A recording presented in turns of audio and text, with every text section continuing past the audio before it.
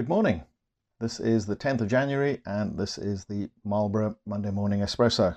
Thanks for joining us. Morning, Nathan. An eventful week last week to kick off the year. We saw a new high in the S&P early in the week, but then falling about 1.8%. We had US 10-year Treasury yields hitting their highest level since the start of the pandemic. And yet, despite this, we saw an upmarket here in the UK. Yeah, so when the Fed speaks, the market listens. So the key driver last week was the potential for interest rates to rise quicker than expected. So you mentioned the S&P was down 1.8%, but actually the Nasdaq, which is heavily focused on technology companies, was down 4.5%. But on the flip side of that, we had UK equities were positive. They were up over 1.3%, and energy and financials doing really well there.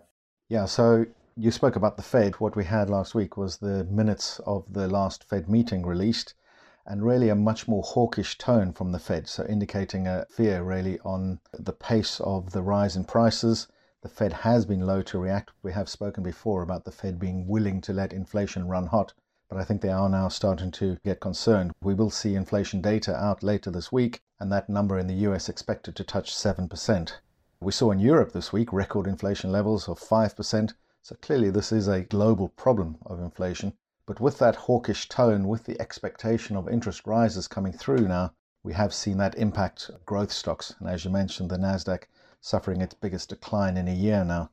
On the other hand, as you mentioned, though, we saw strong energy and financials here in the UK. They make up a big proportion of the index, so that pushed the FTSE up. Is this the start of a value versus growth shift? Yeah, so actually, if we look at the difference between, say, large cap growth in the US, it was down 4.8%. And large cap value was actually up 0.8%. So I suppose people ask the question, so why was tech off? Why does it increases in interest rates? Why does it matter? So if we look at growth companies, people are paying up now for future growth. So if you think about Tesla, it sold about 1 million cars last year. It's expected to sell a lot more cars, and that's why people are paying up for this stock. But if you get increases in interest rates, it increases financing, which impacts profitability, which can impact that future growth. And that's why you're seeing kind of heavy falls in some of these stocks which have high valuations. On the flip side of that, value is very sensitive to what's happening in the economy. And the economy is strong. So if we look at US unemployment, it actually fell last week below 4%. So you think areas such as financials and energy doing quite well. If you look under the bonnet, best performing sector in the US last week was energy, up 10.6%. Oil price was up 4.8%. I guess we'll see some confirmation of that strong economy coming through this week. We are starting to see the first Q4 earnings figures from companies being reported this week. And I guess that might perhaps provide some confidence to the market that despite what might be happening on the fixed income side, on the interest rate side, the underlying economy, as you say, is strong and companies are able to extract decent earnings growth from this economy. Yeah, so what people look out for there is margins, so profit margins. Are those profit margins being impacted by the likes of inflation, supply chain disruption? What does that mean? But I think if you look at what investors are focusing on now, they're focusing on the impact of interest rates on future earnings. But what we'll need to see is that earnings continue to do well.